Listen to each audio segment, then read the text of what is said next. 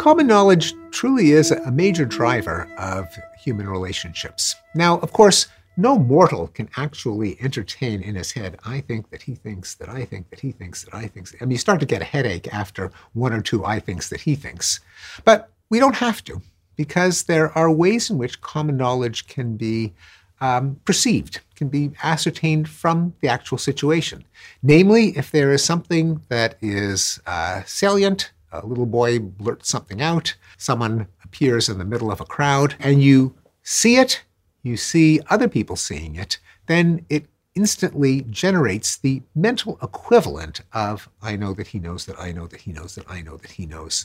That's part of the psychology of demonstrations and mass turnout. Why is freedom of assembly enshrined as a fundamental right in a democracy? And why are dictators often terrified of a popular demonstration? They'll often be sent packing even though the people don't have any armaments or actual power. And one of the reasons is that no dictatorship can terrorize every single citizen. They just don't have the firepower. But they can intimidate each person who stands up. If everyone stands up at once, then they can overwhelm the autocrat, but no one would be willing to be the first to stand up unless they had reason to believe that other people would, but they wouldn't unless they in turn had reason to think that everyone else opposes the dictatorship. By having everyone show up at once with a common signal, that generates the common knowledge. Everyone sees that everyone sees that everyone else sees that they're disgruntled with the dictator. And so the public demonstrations have a special role in social change. But conversely, public event can also paradoxically lull people into apathy and inaction. And this brings up one of the classics in the psychology curriculum. Every student knows about the classic studies in bystander apathy, triggered by a real-life news event. In the 1960s, there was a notorious case of a woman named Kitty Genovese in New York who was stabbed to death in an apartment courtyard, according to the story. And according to the New York Times report, people watched the murder happen from their windows. No one called the police. It was considered a classic case of alienation and apathy and callousness and inhumanity. Op-eds were written about it, a lot of hand-wringing about how people could have allowed this to happen. A couple of famous psychologists, John Darley and Bibb Latané, had a slightly different idea. They thought it wasn't that people were callous or cruel or indifferent or apathetic, but that responsibility was diffused by the mere fact that so many people were watching the crime unfold at the same time. And they did a number of famous studies where if there was an emergency and there was one person, they would always report it. If there were a number of people, then if the other bystanders were trained Confederates of the experimenter ignored the emergency, so would the real subject.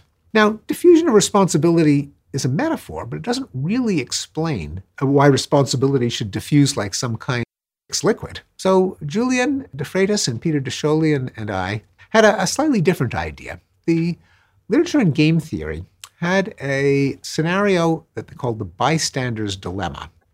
Namely, when there are a number of people who are all in a position to help, and there's some cost to helping, you've got to get out of your routine, take out time, you might put yourself at risk. You would rather help the person at the cost of the inconvenience than let the person suffer.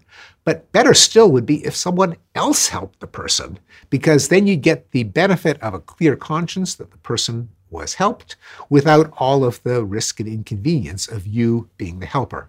Now, let's say everyone thought that. They really weren't callous, but they were a little bit selfish, and everyone was hoping that someone else would be the first to step in. That gives you the bystander dilemma.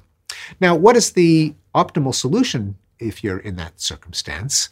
Well, it's to basically mentally flip a coin as to whether to do it, and a weighted coin, and the probability that you would help if it landed heads depends on how many other people are there. The more other bystanders there are, the lower the chance that you should help, because chances are that someone else will be the one that will step in. That leads to what's called in game theory an outguessing standoff.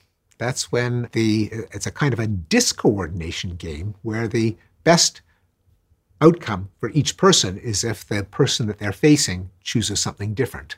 Like a kicker and a goalie in soccer, deciding whether to go left or to go right.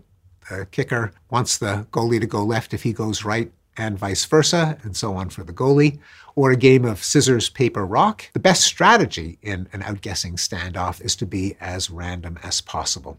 In an outguessing standoff, though, common knowledge is necessary so that you know that other people know that there is someone in need, and therefore you can hope that they'll be the one instead of you. And indeed, in the original report of the Kitty Genovese murder, turns out a lot of the facts were wrong, but at least in the way it was reported, it was an apartment courtyard where there was common knowledge. Everyone could see the crime, everyone could see everyone else, everyone could hope that someone else would be the first to step in.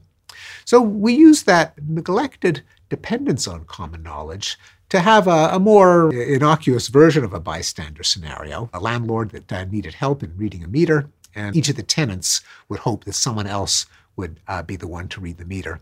What we found was, indeed, when there was common knowledge, people shirked, and the more other people there were that could step in, the more likely they were to shirk. But when there was private knowledge, when you knew that the landlord needed help, you knew that other people knew, but you knew that they didn't know that you knew. That is, there is knowledge short of common knowledge. Well, now you are sitting pretty. Even though you knew that help was needed, you knew that other people didn't know that you knew, so they would be on the hook, not you. And the more knowledge that you had that other people knew without knowing that you knew, the less likely people were to help. In contrast, if you knew that everyone else didn't know, then you'd be on the hook, and indeed, people did volunteer in those circumstances. So once again, common knowledge, a notion from philosophy, from economics, from game theory, turns out to provide a key to unlocking a mystery in human social life.